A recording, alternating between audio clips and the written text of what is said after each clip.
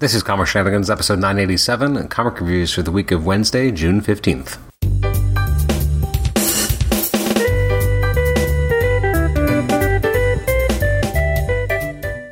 Welcome to the Comic Shenanigans podcast. I'm your host, Adam Chapman. This is episode 987 somehow. This is looking at releases from the week of Wednesday, June 15th. A lot of books came out. They include Batgirl 7, Batman Urban Legends, Captain America Sentinel of Liberty, DC Pride Tim Drake Special, Fantastic Four, Future State Gotham, Hulkling and Wiccan, I Am Batman, Iron Fist, Moon Knight, Black, White and Blood, Savage Spider-Man, Spider-Gwenverse, Spider-Man 2099, Exodus, Star Wars Bounty Hunters, Superman Son of Kal-El, The Jurassic League, The Marvels, What If Miles Morales, Wolverine, Wonder Woman, and X-Men Red. This will be a quick one, as I've read two of these books. The first one up is the end of the Ben Reilly miniseries. This is The Humanity Agenda, Part 5 of 5, by J.M. DeMatteis and David Baldeón. I really dug this book. I thought it was a lot of fun. I like the design work on what Spider-Side could be. I thought that I kind of like the costume he had here, which I think is reminiscent or reminds me of certain kind of failed movie costumes that have been kind of bandied about in the past. So I do like it with kind of like the gray with kind of a more of the red traditional Spider-Man on top with a different spider. I really like the overall kind of design work on Spider-Side. I thought just in general it was really interesting to see, you know, Ben having to fight Spider-Side, and then also seeing like Vermin lashing out and seeing what that looks like. Again, I thought the art has just been getting better each and every issue by Baldeón, so I was really enjoying that. I like how monstrous and big Spider-Side looks at times. I thought, I don't want to say it was comical because it sounds like I'm making fun of it, but it almost looked comical at times, but I think it just kind of says something about who Spider-Side is. And then the fact is, when finally Ben Reilly looks like he's, it's gonna be all over, Spider-Side can't let him die, and I really like that idea as well. That there's still something inside of Spider-Side no matter what, and that he cannot just let Ben die because at the deep down he is Peter. The soul of Peter Parker rests beneath the external that was so corrupted and what's the word? But really put through its ringer by Dr. Miles Warren, otherwise known as the Jackal. He really did a lot to this person and tried to make him into this monster and really feed him all this information. But at the end of the day, a little bit of Peter still survives inside, and that he cannot let Ben Reilly die. And I thought that was an interesting way to go. It speaks to a lot of kind of metaphysical questions, or philosophical questions, I should say, about soul and the goodness within, and what this means for Spider-Side as a character, and what it means for all the clones. And it's interesting as well because this story is about Ben Reilly, who is a clone but is in a period of his life when he doesn't think he's a clone.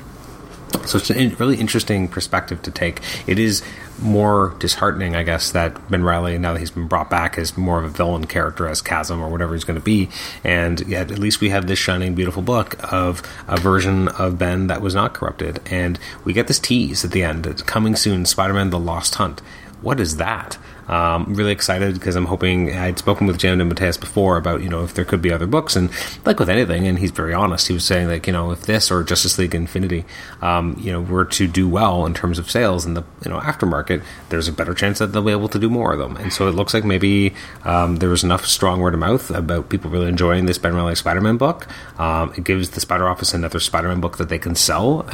And, it definitely, to me, is interesting because it's not just a Spider-Man book. It's a Ben Reilly book of a very specific period. So there's a lot of people who grew up with this stuff and have fondness for Ben Reilly as a character. And, getting to enjoy something like this is really fun. So I'm excited to see, another book. And then Iron Man, I just got caught up on. I think I read like a bunch of issues all at once because I wasn't a huge fan of the kind of Iron God storyline when it was happening. So I was, I wasn't shaking my head, but it wasn't a storyline I was enjoying a lot.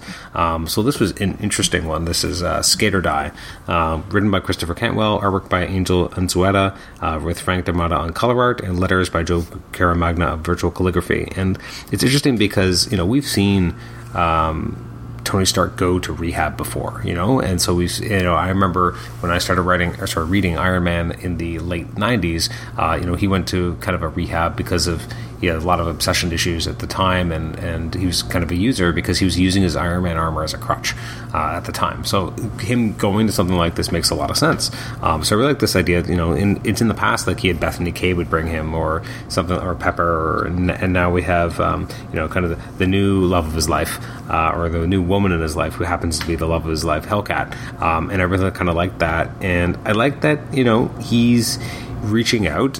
He's trying to deal with everything he had to deal with after being the Iron God, and addiction issues, and trying to be better, and what this means for him as a person, and trying to progress. And so he asks Hellcat to marry him.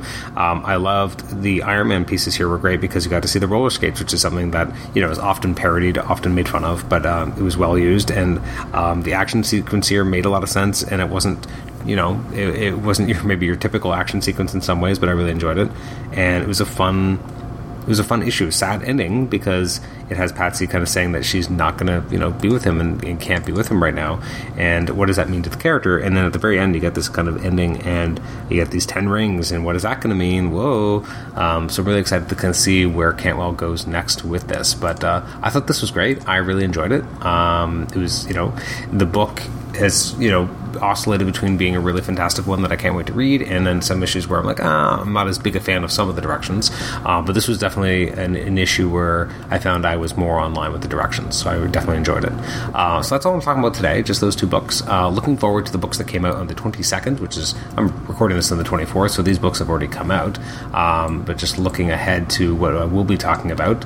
I'll likely be talking next week about Amazing Spider-Man, because issue 4 comes out. There's also new issues of Mortal X-Men, Knights of X, Maestro, World War M, Miles Morales, Spider-Man, Moon Knight, New Fantastic Four. I'm not even sure what that is. I haven't read this list for that. New Mutants, Punisher, War Journal, Blitz, Silver Surfer Rebirth, X-Men number 12, and then at DC you got Aquaman and the Flash, Void Song, Batman, Superman, World's Finest number 4. Love that book.